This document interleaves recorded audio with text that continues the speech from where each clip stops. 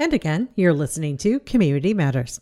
The summer reading program at the James Prendergast Library kicks off with several events on June 25th. And once again, the program is not just for kids. We talked to Assistant Library Manager Danielle Bertolini about the reading program, as well as other programming taking place at the library and beyond. Well, Danielle, the summer reading program is starting very, very soon. Can you tell us more about what's happening with that here at the library? Yes, absolutely. So this year's summer reading program runs from June 25th through August 20th. And we have a lot going on. We have several programs, events, and then we have the traditional kind of reading logs and tracking with some fun new incentives involved as well. So coming up on Saturday for our kickoff events, we have for kids a bike rodeo with Pearl City Cycle. So it's going to be on Saturday, June 25th from 10:30 to 12. And it's really great for kids who are just learning to ride a bike or want to improve their biking and safety skills. They'll have cones and an obstacle course. And I believe we'll have JPD here as well to kind of talk about bike safety, and we'll have a helmet decorating station, so it's going to be a lot of fun. And then also on Saturday the 25th, we have our teen summer reading kickoff, which is a tie-dye and pizza party, which is happening from 1 o'clock to 3 o'clock. So teens can come, eat some pizza. We have drawstring bags and mini tote bags that they can tie-dye, and they can just kind of hang out. They can learn about summer reading and get set up for it, so that'll be really fun as well. And what are some of the other things going on with the summer reading program this year? So for summer reading this year, we have our reading logs for kids like we normally do, so you can track minutes read for kids. And basically when they turn in their reading logs, they'll get entries for the grand prize drawing. We're also doing a Read for Beads program this year. So at the beginning of the summer, when kids first start the summer reading program, they'll get a lanyard and a little tag on it. And then throughout the summer, when they turn in their reading logs, they'll get beads and charms as incentives for reading. So throughout the summer, they can build up a whole necklace or maybe even a few necklaces. And I think that'll be really fun and great as well. We also have our bingo sheets, which involve reading and literacy activities and other activities that kids can do over the summer. Just to keep them involved and thinking and interacting with the environment. Mm-hmm. I love the bead necklace idea because sometimes just a visual reminder of where you are and where you can go can be really helpful for some kids. Yes, absolutely. I have a feeling we'll have some adults that are jealous of the necklaces this summer. I have no doubt of that as well. How do people sign up, or how do parents get their kids signed up for the reading program? So starting on Saturday, June 25th, we will have all of our reading logs, bingo sheets, and all of those materials out at the library. You don't have to do any sort of formal registration. Basically, when you come in and you get your reading log, again for kids, we'll give out the necklaces.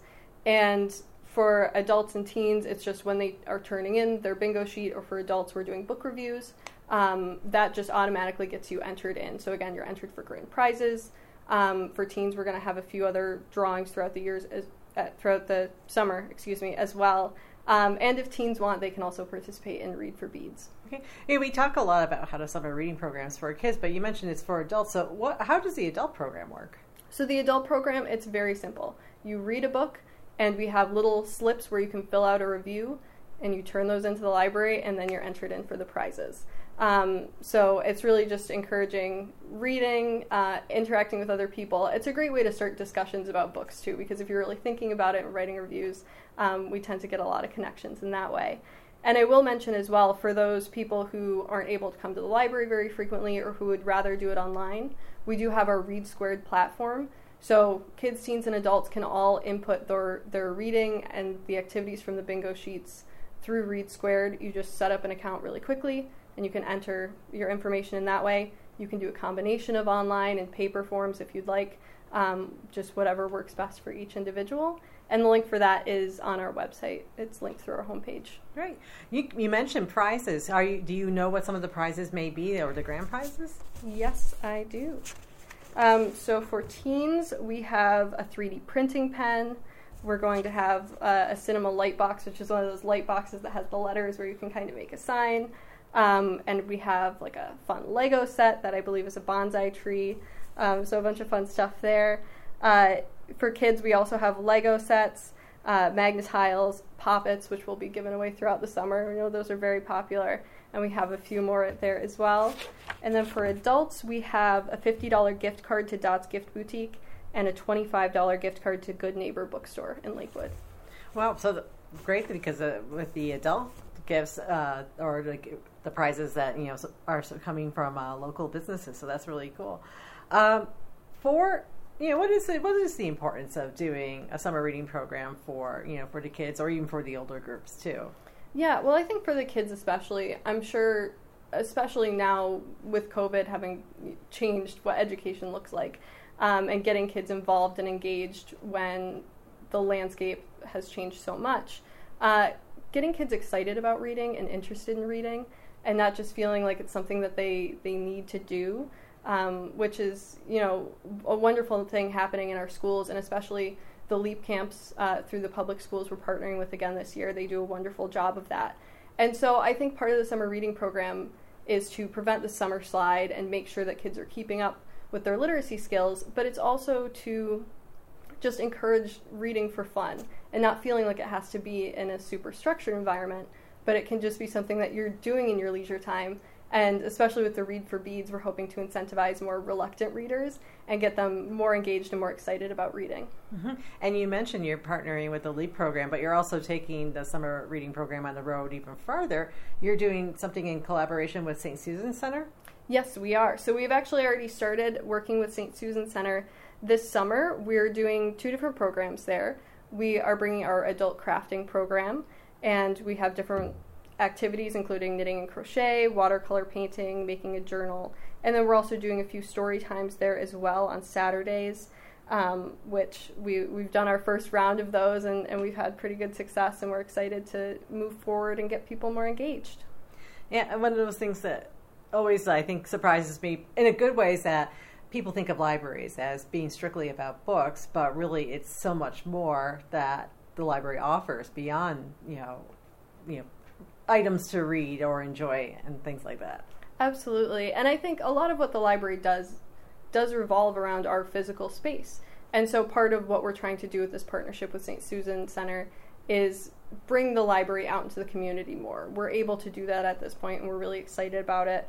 And this was, we were able to get funding through Chautauqua Regional Community Foundation, and we have a sponsorship from Rogers Land Surveying that's going into this as well. And so for people who aren't able to come to the library frequently, or for whom it's not convenient or incredibly accessible to get to our building, we want to have programs that they can still attend. Mm-hmm. Thinking of other things coming up besides the reading program, I noticed that you're going to be having an author visit next week. Can you tell us about that? Yeah, absolutely. So we have children's and young adult author Tracy Sorrell is coming. And she's going to be talking specifically about her book, We Are Still Here, Native American Truths Everyone Should Know. And that will be on June 30th at 5:30 p.m. And this is a partnership that we're doing with Chautauqua Institution, and it's funded through the Elise M. Bestoff Charitable Foundation.